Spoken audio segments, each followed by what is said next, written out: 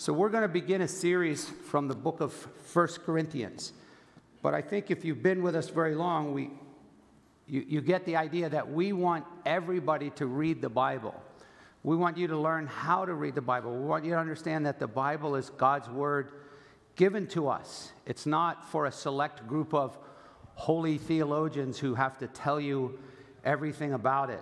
God has given us His Word, and it's a unique privilege, but much like any discipline, you need some guidance in the beginning on how to do that. And so one of the things that you'll always hear us talk about is reading straight through a book of the Bible. The Bible tells us that God's Word was inspired. Holy men of God were moved by God. And so the things that are in the Bible are not just men's opinions. These are men moved by God. But the means by which they wrote, God didn't put them to sleep and just dictate to them. So we have historical stories like the book of Genesis, and then we have poetry like the Psalms. We have Gospels, and then we have what we call epistles or letters. And so as you move into the New Testament, there are 27 books in the New Testament, and every Christian, this isn't for elite people that go to Bible college. You should be able to think your way through and understand how the Bible works. So in the New Testament, we have the first 5 books are what we would call narrative literature. They're all like historical narratives with theological concerns. God led Matthew and Mark and Luke to write. And then Luke also wrote Acts, and we have John. But from then on, beginning with the book of Romans, the rest of the New Testament are letters to churches and individuals. And so, for example, the next 13 letters, beginning with the book of Romans, are Paul's letters. We call them the Pauline epistles. And there's 13 of them. We know that he wrote other ones because he mentions them. But the ones that God determined that we need, he preserved for us. And they were copied and transmitted, and the church came to recognize that these are his words. And so I really want to encourage you as you're growing as a Christian to get a study Bible. We sell them in the bookstore at cost. We're not trying to make money. But a study Bible will help you when you begin a book of the Bible, much like a table of contents or a cover on a book. You don't just go in a bookstore and pick up a white book with no table of contents, no background. You wouldn't even know, is this fiction? Is it a math book? So as you read a study Bible, you'll learn the background of a letter. Who's it written to? When was it written? Why was it written? And then as you read it, don't read it like a Ouija board where you just go, God, please speak to me, right? But rather, you just read through it, and the Spirit of God will speak to you and teach you, and you'll see that it's completely relevant to our life today. So the reason that we chose 1 Corinthians was because we just did this mini-series on Haggai. And in Haggai, we saw God's people revived with great purpose to do God's work. And at that time, God's work was to build the temple. Ironically, as we come over to the New Testament, we have the same job. It's just a different temple. The temple in our age is the church. The Bible calls the people of God the temple of God. And it's our job to build it. And ironically, when they were building the temple in Haggai's day, it had already been built before. It was just beat down and broken and destroyed. So they weren't building it for the first time. They were rebuilding it. And in the same way, we're calling this series Rebuilding a Healthy Church. Because as we read through Corinthians, Paul had laid the foundation and started, but this church, the wheels came off the bus. There were so many problems with this church that I've coined the term, this church needed an extreme makeover church edition. But it's so relevant for us today because it has so many of the same issues concerning sex and money and values and conscience matters and divisiveness in the church that it's super relevant for us today. So before we begin to go through the book of Corinthians, we're going to pray together because that's how God speaks to us. Be praying as you read your Bible. God wants you to see something from His Word. Even if you've read it before, something will stand out to you. Somebody said to me this morning, wow, what you said last week, God really spoke to me. And I said, no, actually, your husband called me and asked me to talk about that. And I said, so oftentimes people say, oh, he really spoke to me. I don't speak to you. God speaks through His Word. So let's pray that He'll do that. Lord, thank you that your word is alive. And so I pray that as we study this book of the Bible, that you will help us to understand what it is you want us to learn here in the 21st century at Riverstone Church. Speak to us. May we see Jesus, and may we grow as we apply the word to our lives. We trust in you, that it's not by might or power, but by your Spirit that you feed and develop and correct and train your church. In Jesus' name we pray. Amen. So, a little bit about the background. Paul came into Corinth around 50 or so AD, and Corinth was a really interesting city. So Corinth was famous back in the times of like Plato, but then it kind of fell apart, and it was rebuilt by Julius Caesar in like the 40s BC. But much like, do you remember when the Brits sent a lot of prisoners to Australia? In the same way, what the Romans did is, at that time, it was possible for a slave to purchase their freedom. So if a slave purchased their freedom, for some reason, it seemed like Corinth was a good place to send them. So when they sent all of these freed slaves to Corinth, nobody had money. There was no aristocracy. It wasn't like this long history of family money and inheriting lands. But Corinth, when it opened up, became a very, very strategic place to make money, because between Rome and the Eastern world, they had to ship all of their products in a location that was dangerous, and it took a long time. By establishing Corinth, they could cut through this little strip, kind of like what we would do with the Panama Canal. Think about how that changed commerce when you can suddenly cut through from the Atlantic and Pacific. So they were able to move the products across this little isthmus in Corinth and get them back on ships quickly. And so this became a place to make money quickly. And as you know, money attracts people. And money is the root of all kinds of evil. Not all evil, but all kinds of evil. The Bible says, by longing for money, many people wander from the faith. They pierce themselves with many a pang. And so it didn't take long for Corinth to be filled with a lot of vice and greed. And so as these people moved into Corinth and it began to flourish, as you know, the Greeks had all kinds of religious ideas and gods that they worshipped. And so there was at least 26 temples in Corinth. So we know that part of New Testament Greek culture was to go to temples and actually sleep with a prostitute as part of their worship. In addition to that, because there's money, there's lots of swindlers. There's lots of people cheating, moving and shaking, trying to make money. Interestingly as well, where there was money in the first century, people would try to make money by being slick, what we would call a charlatan, like whether it would be a medicine man or a snake oil, buy some of this product and you'll grow hair, right? And so in the same way, one of the ways that people made money is people at that time valued really good speakers. So it didn't take long before the people in Corinth realized, hey, this Christian stuff, if I can slip in there and start speaking in there, I can make money. I mean, I watched a documentary once about a famous TV evangelist who was a phony, and his friend in college said to him, if we just get a tent and travel around and preach about Jesus, we can make a lot of money. So Paul comes into this town that's full of vice. One commentary said it was a combination of New York, Los Angeles, and Las Vegas of the ancient world. What happens in Corinth stays in Corinth. In fact, it was so bad that at one point, if you were really what we might say, man, you're a real low life, you are a godless pagan, they would call you a Corinthian. Like, you're so evil, you're a Corinthian. So Paul comes into this city and he begins to teach the gospel. And people start getting saved. And there were a few wealthy people, but most of them were not only poor, but look what Paul says about them in chapter 1, verse 26.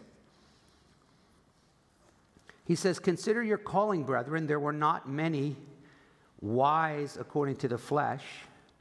So it wasn't like most of you had your PhD. There weren't many mighty, powerful, authoritative rulers.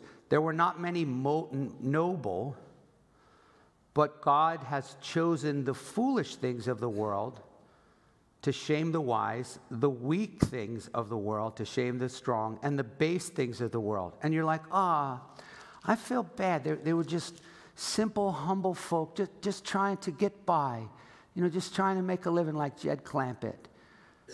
Oh, I hope they'll strike gold.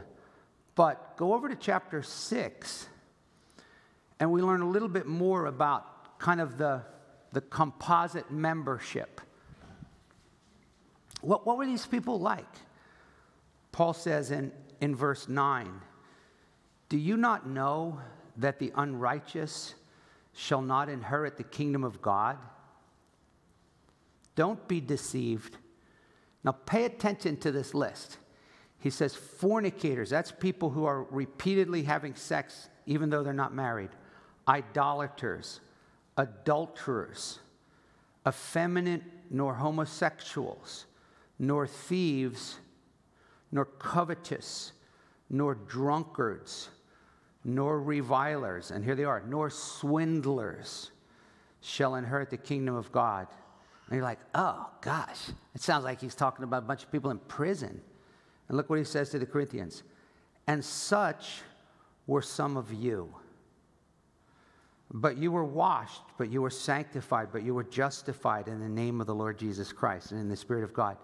So, the church got off to a good start from a bunch of pretty godless people who the Lord converted. And Paul was so pleased with their progress when he first left. But the church went downhill quickly. So I want you to turn back to the book of Acts for a moment. One of the things I want to encourage you to do is when you're reading one of Paul's letters, if possible, if that church was mentioned in the book of Acts, go back and read about it. I mean, how do churches start? Do they just drop out of heaven? Like many of you probably have no idea how this church started. How it spun from a group of people over in New Jersey, in the Trenton area, who were just meeting in a home for a while and then, upgraded to come across the river. Just kidding. Moved over here, met in a Catholic monastery for a time, the Grey Nun Academy, kind of a school, and then eventually was able to buy this land. It's interesting just finding out how churches started. Well, in Acts 18, we're going to learn how the church at Corinth started, and then we're going to talk today just about its initial inception and why Paul had to write to them. But I hope that you'll go home then and go, I want to start reading Corinthians. All right? So look in Acts 18. It says, after these things, Paul, he left Athens and went to Corinth. And again, those of you who are interested, you can get a map. You could just type it in. What did ancient Corinth look like? You can find where it is and kind of put yourself in there. So he went to Corinth, and it says, and he found a certain Jew named Aquila, a native of Pontus, having recently come from Italy with his wife Priscilla, because Claudius had commanded all the Jews to leave Rome. Now, the historical background of that was the Jewish people in Rome were so mad at their Jewish friends who were converting to Christianity that they began to persecute them severely. So there's an extra biblical document that says that Claudius expelled them because of quarrels over Chrestus, right? So there was, every time Claudius turned around, he goes, there's another riot. These Jews are killing their own and beating and fighting with their own people. And Claudius goes, that's it. All Jews, get out of Rome. And he drives the entire Jewish population out of Rome for 5 years, which when you read the book of Romans, you understand why Paul was so concerned about getting the Jews and Gentiles to play together, because now the Jews had come back and it wasn't that simple for them to assimilate together. So Paul finds a fellow tent maker. Verse 3, it says he was of the same trade. Now, as I've told you, some suggest Paul was a baker because he went to Philippi, but I think it's more accurate to say that he was a tent maker because the Bible says that. They were working for trade. They were tent makers. So on Saturdays, Paul would go to the local synagogue. And he would come in as a rabbi. And in the local synagogues back then, visiting rabbis would be given an opportunity to speak. So Paul would come in. He would sit down, wait his turn. And it says he would reason in the synagogue every Sabbath and try to persuade Jews and Greeks, those Greeks who were visiting the synagogue. Now, Paul could only do it on Saturdays because he had to work. But when he was able to be supported, look at verse 5. When Silas and Timothy came down from Macedonia, Paul began devoting himself completely to the word. So now he could every day lead Bible studies. Every day he could go to homes and talk to them about Jesus. And he would testify to the Jews that Jesus was the Messiah. But he would do it this way. He would say, let's look in the Old Testament. Doesn't the Old Testament promise a Messiah? Yeah. The Jews are like, yeah. What does it say about him? He would be a descendant of Abraham. Yeah. He would be a descendant of David. Yeah. But over here, Isaiah said he would be born of a virgin, and you'd call him Emmanuel, God. And then Isaiah said, his name shall be called Wonderful Counselor, Mighty God, and yet he's a son born to us. And look over here, Isaiah says that he's going to suffer. He's going to be pierced for our transgressions. And look how David said he's going to rise from the dead. He won't leave, Psalm 16, he won't leave his Messiah in the grave. And suddenly Paul would say, it's Jesus. And so that's what I do with Jewish people. I go, if you don't believe Jesus is the Messiah, why not? And for the most part, they go, I don't know. Well, I just know he's not. I said, well, how are we going to know who he is? So one of the things I tell people is if you can just get people to read the Bible with you, I mean, that's a huge starting point. You don't have to say, hey, let's just read the Bible together. You tell me. So Paul began telling people Jesus is the Messiah, and he invited them to repent and follow him. Verse 6 says, when they resisted and blasphemed, he shook out his garments. So Paul always took the gospel to the Jews first. Romans 1:16, the gospel is for the Jew first. But most of the time, the Jewish people would reject it in mass. And Paul explains that in Romans 9-11. John 1 says he came to his own, but his own did not receive him. So he'd start with the Jews. He'd say, hey, I gave you a chance. You don't want it? I'll go to the Gentiles. So it says, he said to them, your blood be on your own heads. I'm clean. From now on, I'll go to the Gentiles. Now, this would have been particularly angering to the Jews because the Gentiles he started with were Gentiles who were already attending the synagogue, right? Which meant that they were contributing to the well-being of the synagogue. And all of a sudden, Paul goes, all right, you Jews don't want the gospel? I'm going to start talking to the Gentiles here. And look what happened. It says, from now on, I'll go to the Gentiles. And he departed from there, and he went to the house of a certain man named Titius Justus, a worshiper of God, whose house was next to the synagogue. So imagine if there was a synagogue right here, and they go, get out, you loser. You're not from God. You're a false teacher. Paul goes, okay. Anybody who thinks what I'm saying is the truth, we're going to be meeting at that house next door on Saturday. So God was drawing people, and so they started coming to the house next door. Now look at verse 8. Crispus, the leader of the synagogue, believed in the Lord with all his household. Uh-oh. That can't be good for the Jews in the synagogue. They're like, dang, he converted our leader. And it says, many of the Corinthians, when they heard, were believing and being baptized. Now pay attention to this, because Paul's going to say in Corinthians, I didn't baptize most of you. So they were being baptized by one another as they came to Christ. And the Lord said to Paul in the night by a vision, don't be afraid any longer, but go on speaking and do not be silent. For I am with you, and no man will attack you in order to harm you. For I have many people in this city. Now, let's get the background. If you're reading through the book of Acts, every city Paul went to, people would get saved, and other people would beat them up. And this was getting wearying, right? Hey, I'm going to go down into Levittown and start witnessing down there. Well, he had just reached his limit of pain and emotional suffering. And the Lord saw that. And he saw him unable to sleep, and he comes to him in the night. He goes, Paul, I'm going to give you a reprieve. Don't be afraid in this city. Just relax. Nobody's going to harm you here. And I bet Paul was like, thank you, Lord. Thank you. But notice why. Look what the Lord said. He said, I have many people in this city. What does that mean? What does that mean? I have many people in this city. What that means is God selects and elects and calls to himself people. And in his sovereign grace, he can do this where he wants, when he wants, with whom he wants. 50 years ago, 60 years ago, if anybody said, God has many people to save in the Muslim world, most people would have gone, are you nuts? But suddenly there's this massive interest in the gospel in the Muslim world. And we should celebrate that and rejoice that people like Annie are going over there and take advantage of sending support as much as we can because God is at work. So it says Paul settled there 1 year and 6 months, teaching the word of God among them. So Paul was with these people for 18 months. Now, he was not just like a Bible study.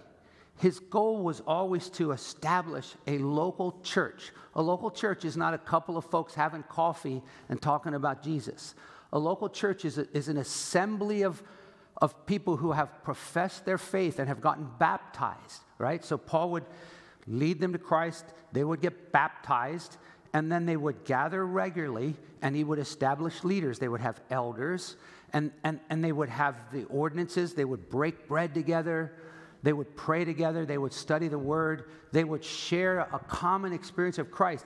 And then out of those local churches, they would seek to establish other churches. And they would raise up leaders and send out missionaries. Over the years, we've added all kinds of things like Sunday school and different things like that. Not right or wrong, but at the heart and soul, God's goal is not just to get souls saved. It's to establish Christ-centered, Christ-honored local churches. And you've heard me pleading about this. Those of you who are online, there's no such thing in the Bible as a solo Christian who goes, oh, I don't go to church. It's just me and Jesus. Unheard of. And completely disobedient to the heart of the gospel. Jesus doesn't just save people to just do your thing until he comes back. He saves people to bring them into communities. And of course that's difficult. You know why? Because there is no perfect church. And in fact, when you get to the church that you think is perfect, you just ruined it. There are no perfect churches. And so there are reasons today why people are like, I just watch, Charles Stanley at home. But they're not good reasons. They're not biblical reasons. And so Paul established this church, and it was doing well. It wasn't one big assembly. They didn't rent out the Colosseum, right? Paul didn't stand up and preach to 40,000 people. They were little home churches. The people that had wealth would open up their homes. And it was crazy. Like, think about this. So in that home, that person who owned that home might become a believer, and then some of his own servants become believers. So during the week, those servants are waiting on you. But on the Lord's Day, you gather in one of the rooms in the home, and now we're all level at the cross. And one of the problems that the Corinthians were having is they weren't making that connection.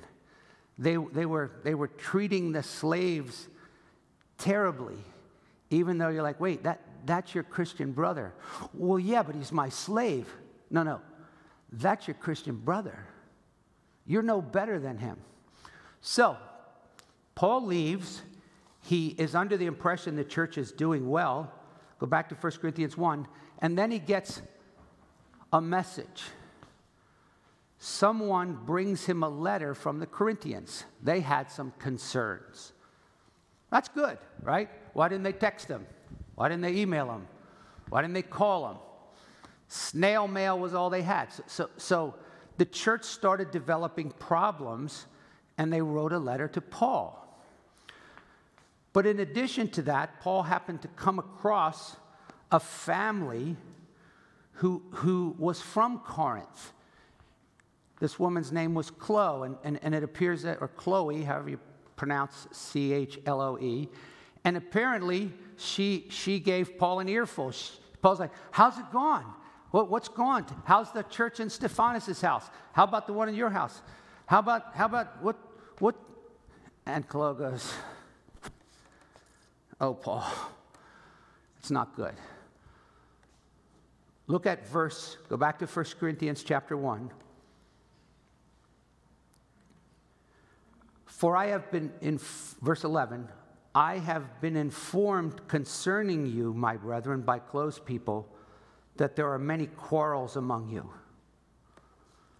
Now, I can assure you that's not the only thing Chloe told him, right?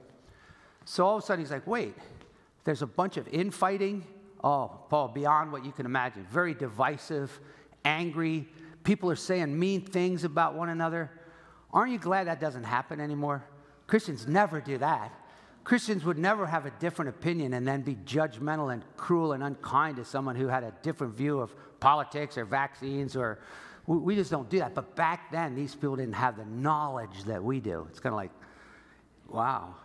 So, in addition, Paul had already found out that some of the people weren't putting two and two together. When I led you to Christ, God didn't save you to live in your sins. He forgave you so that you would turn from your sins and begin to grow in grace. And some of the people are like, I'm not doing that. And so look in chapter 5. In chapter 5 and verse 9, Paul says, I wrote to you in my letter not to associate with immoral people. Now you go, can I get a time out here, Tom? This is 1 Corinthians. How could he have a former letter? He did. He says so. He goes, I already wrote you a letter. So think about it this way. Everything that proceeded from the pen of Paul was not inspired scripture. Paul wrote lots of letters that we don't have. For example, in Colossians, he said, be sure you read my letter to the Laodiceans. Have you read it? I don't even know where it is. So Paul had written them a letter, and I don't know if they could tell. Maybe the ones that were inspired, they were glowing. They're like, ooh, this one's going to be in the Bible. No, they didn't know. But he wrote them a letter, and he said, listen, if you're a Christian and you're hanging around other Christians who are immoral, step away from them. Discipline them. Don't continue to let them persist in their immorality.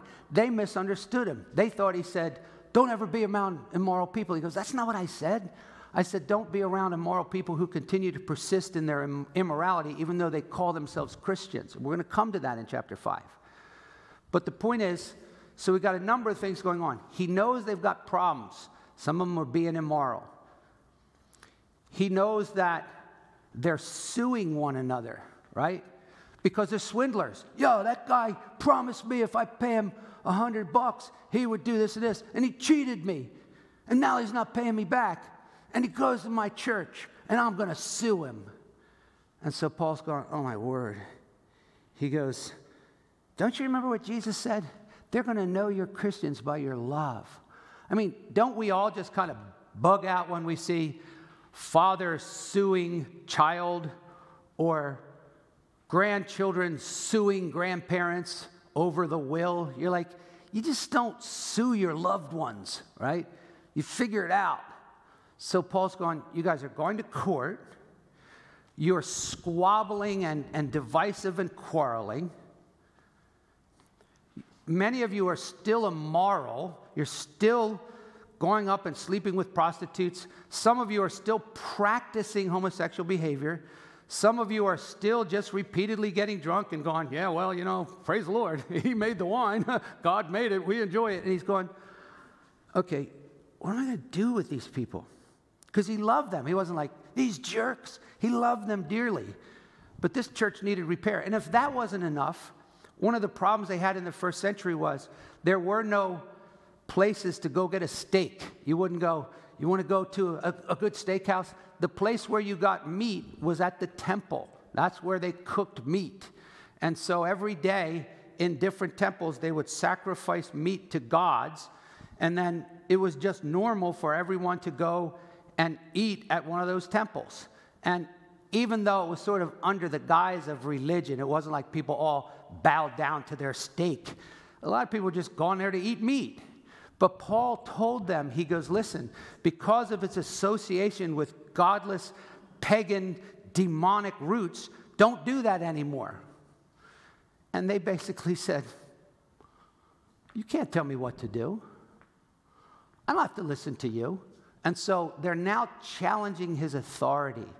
They're now saying to Paul, you can't tell me what to do. And Paul goes, excuse me, I'm an apostle. Do you understand what an apostle is? And they're like, there's people in the church going, we're super apostles. We're going to read about that. They call themselves super apostles. And Paul's like, wait, what? In fact, they said, you're a phony, Paul. And Paul's like, I'm a phony?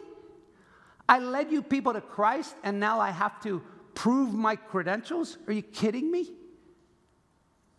So there's a lot that was on Paul's heart and mind to try to help these people. Oh, and by the way, in the midst of all this, when Paul was with them, he taught them the necessity of love. Christians are to love one another. They're to love one another. They're to love one another. So all of a sudden, the Corinthians have in their church a guy who's sleeping with his stepmom, incestuous. And he had taught them what to do. Listen, when a person persists in their sin, you discipline them. They're doing the exact opposite. You know what they were doing? They were bragging about how loving they were.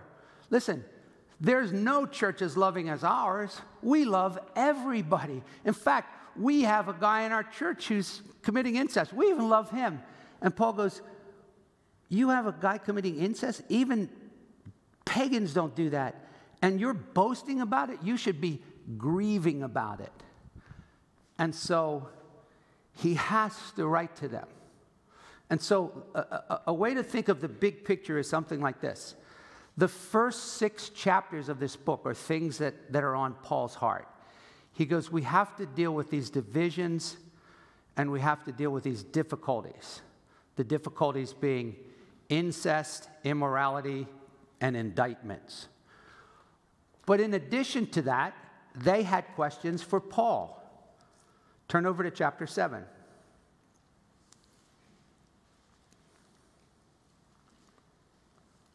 He says, now concerning the things about which you wrote. So if you're reading through the letter, Paul starts the first section, and he didn't have chapters, he's just writing, right? But the first section of the book is, these are things that are on Paul's mind, trying to heal the division and disorder. But beginning in chapter 7, now these are the things that are on their mind. He goes, I'll answer your questions. You want to learn about marriage and sex and singleness and divorce? Make a note of that. You want to be here when we study chapter 7. Some of you are like, I'm going to be here that day, right? And then he says, I'll deal with your concerns about meat and idols and temple. So in chapter 8, he goes, now concerning meat and idols. And then in chapter 11, he goes, now concerning the Lord's table. They had a lot of questions about assembling. Like, what do we do when we get together? What about these head coverings? And Paul's like, you guys are so messed up the way you do communion. You should stop it. It would be better for you to not even get together than what you're doing right now. God's actually had to take some of your lives because it's that hideous. And then he says, and now let's talk about your questions about spiritual gifts. Because these people were uniquely gifted by God. Many of them spoke in tongues and prophesied. And that which was a good gift from God, they had completely twisted into this jealous, prideful, disorganized chaos in which there were the holy ones and the ones that just didn't cut it. And Paul goes, let me just address this whole subject of spiritual gifts. So this will be fun because we're going to learn about spiritual gifts and what they are and how they're to work together and the priority of love. When Paul said, I'll show you a more excellent way, he wasn't talking about marriage when he said, love is patient, love is kind, love isn't selfish. He was talking about church. And he says, it doesn't matter what your gifts are. If you don't love each other, it's a waste of time. And then he finally says, and by the way, I need to straighten you guys out on the resurrection because some of you don't believe Jesus rose from the dead. Oh, my word. That's not the gospel I preached to you. So this book will be filled with practical stuff. But this morning, we're just going to look at the introduction, verses 1 through 9. So one of the things I want you to pay attention when you read Paul's letters is he'll often, in the introduction, hint at what he's going to talk about in the letter. Now, they had it so much smarter back then. Why do we, when we used to write letters on paper, put our name at the end? Do you ever get a multi-page note from someone back when it was a handwritten thing? You got to wade through. Who's this from anyway? So they would start their letters with their name. And then they would have a greeting, the Greek word chairein, greetings. And then even if they weren't Christians, they sometimes would have a word of thanksgiving and maybe, I hope things are good. You know, much like postcard where we'll say, wish you were here, hope you're well. And we all know, no, you don't. You're in Hawaii. You don't wish I was there. So just don't say that. All right, so he writes this epistle. Now remember, these people are, like he's just teeming with emotions. He's going to tell us in 2 Corinthians, when I write these letters, I got tears streaming down my face. I love you guys. So, but look how he handled them. Like, I think I would have been much more impatient. I think I would have been much more firm. Look at the enormous kindness that he shows them. So as we read these verses, I want you to just note three things that he's going to emphasize. He's going to emphasize their privileged position. He's going to emphasize their serious occupation. And then he's going to emphasize their certain destination. It's really encouraging. I can't believe how encouraging he is to a group of Christians who, when we talk about, oh yeah, they think they've arrived, I'm like, these people haven't even gotten out of the gate, let alone arrived.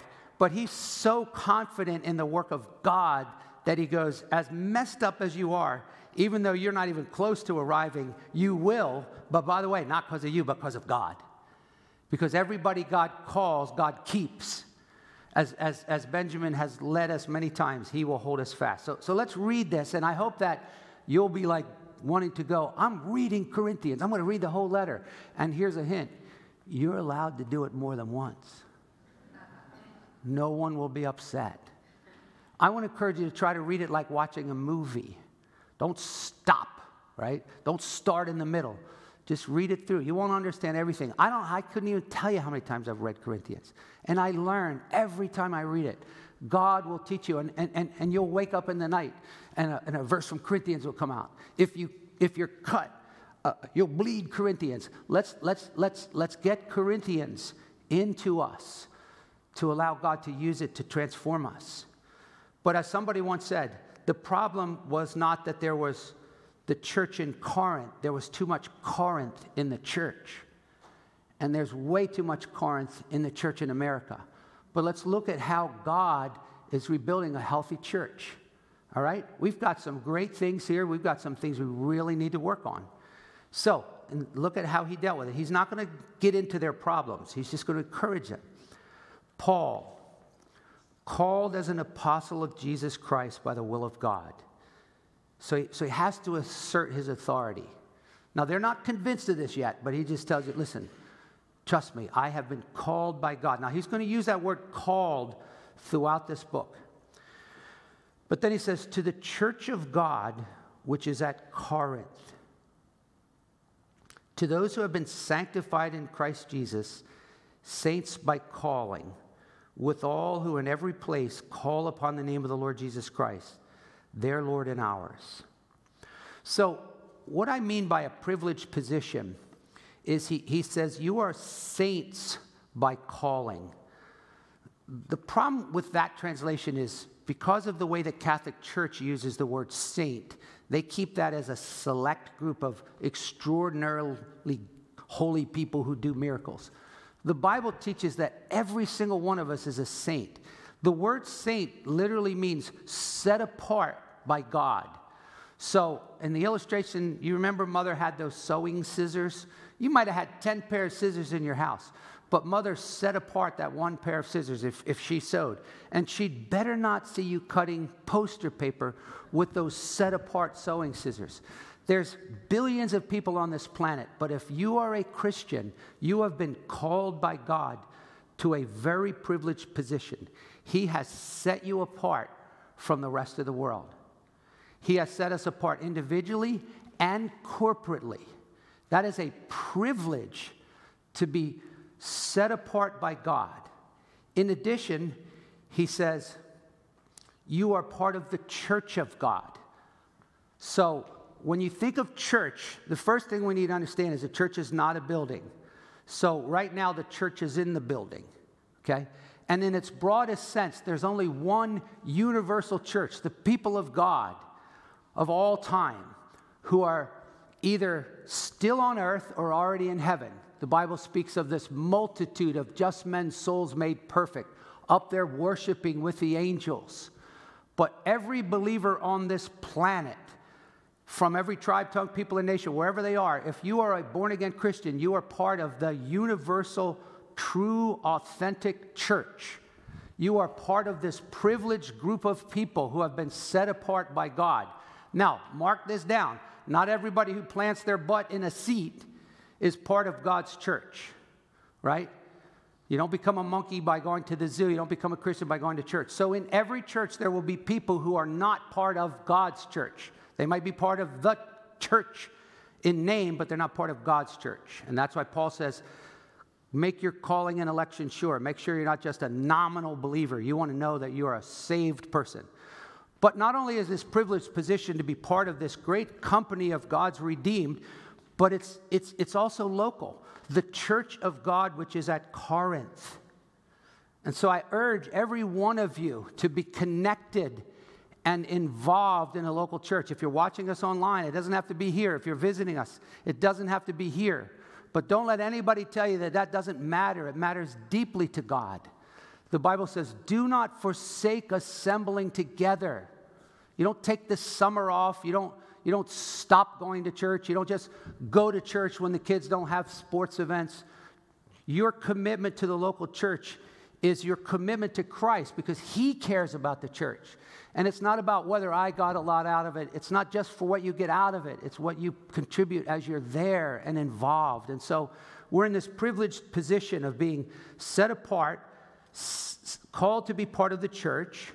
But notice that Paul's going to go on. Verse 3, grace and peace from God our Father and the Lord Jesus Christ. I thank my God always concerning you for the grace of God which is given you in Christ Jesus. So part of our privileged position is the entirety of our experience as Christians is all a work of God's grace. From start to finish, it's nothing that we did. It's all a work of God's grace.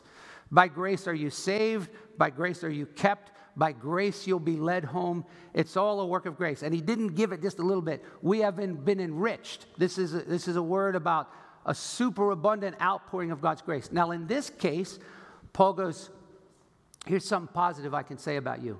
You have been gifted with many spiritual gifts. He says, in everything you were rich in him, in all speech and all knowledge, even as the testimony in Christ was confirmed in you, so you're not lacking in any gift, awaiting eagerly the revelation of our Lord Jesus Christ. So you and I have been gifted by the grace of God. We've been superabundantly lavished with this kindness and mercy and forgiveness. And I would actually say that this particular church has many gifted people who have the ability to understand and communicate Scripture. And that's a stewardship that we should develop and use for God's glory. So you have a privileged position, but you have a serious occupation. If we're called to be holy people, then we're supposed to be different from unbelievers. And I want you to take to heart as we go through this book that God's going to take us to school in a lot of areas. He's going to go, as Paul said to these Corinthians, you're acting like unbelievers. So our serious calling is to live for Christ, to live differently from unbelievers. I'm not talking about externals, dress up in a suit and tie. I'm talking about our heart, our love, our humility, our gentleness, our patience, our sincerity, our integrity. These are the things that mark Christians. Our prayerfulness, our willing to forgive one another and embrace one another and pray for one another. We have an extraordinary, serious occupation. In fact, I totally agree with Tozer, who said the reason there's not more Christians in America is because Christians in America. And so let's ask God as we read this book to make us an extraordinary, set-apart people who are living what God has called us to do. But it's so encouraging to remember that we have a certain destination. Look what Paul says. God will confirm you to the end, blameless in the day of the Lord Jesus Christ. You're like, you kidding me?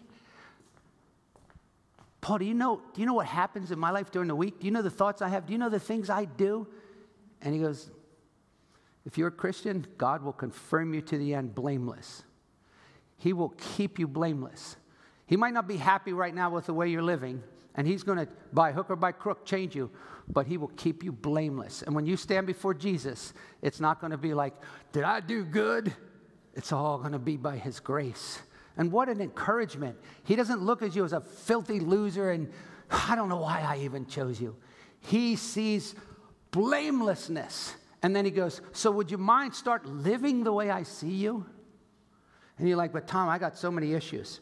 So do I. Get in line. Look at verse 9. God is faithful, through whom you were called into fellowship with his Son, Jesus Christ. So as we close this morning and we get excited about this book and we say, Lord, rebuild our church. You are so faithful. Maybe the devil tells you, God's done with you. You're too far gone. Let that go. The Bible says, he that began a good work in you will perform it till the day of Christ. You can't go back and undo your past, but what are you going to do at this point? For some of you, you go, what do you mean this privileged position? The Bible says, make your calling and election sure. Do you even care whether you're saved? And if you don't know whether you're saved, well, what are you going to do? You're just going to ignore that till it goes away? Or are you going to talk to people? Just because you have doubts doesn't mean you're not saved. But I can't think of anything more important than knowing that you're saved. Can you? You're like, but what about my portfolio? Jesus says, what about it? What good is it if you gain the whole world and lose your soul? And so let's thank God and pray that you will be grounded in a certainty that God has called you. And that's an extraordinary privilege. And then you will take serious your calling to be a godly person plugged into the church. And then when the devil slaps you around and says, God's through with you, say, he's faithful. And one day I'm going to stand before Jesus blameless. And guess what? There's nothing the devil can do about it. Amen? Amen. Father, thank you for our time in your word. Lord, help us. Thank you for calling us. Thank you for keeping us. Thank you for gifting us.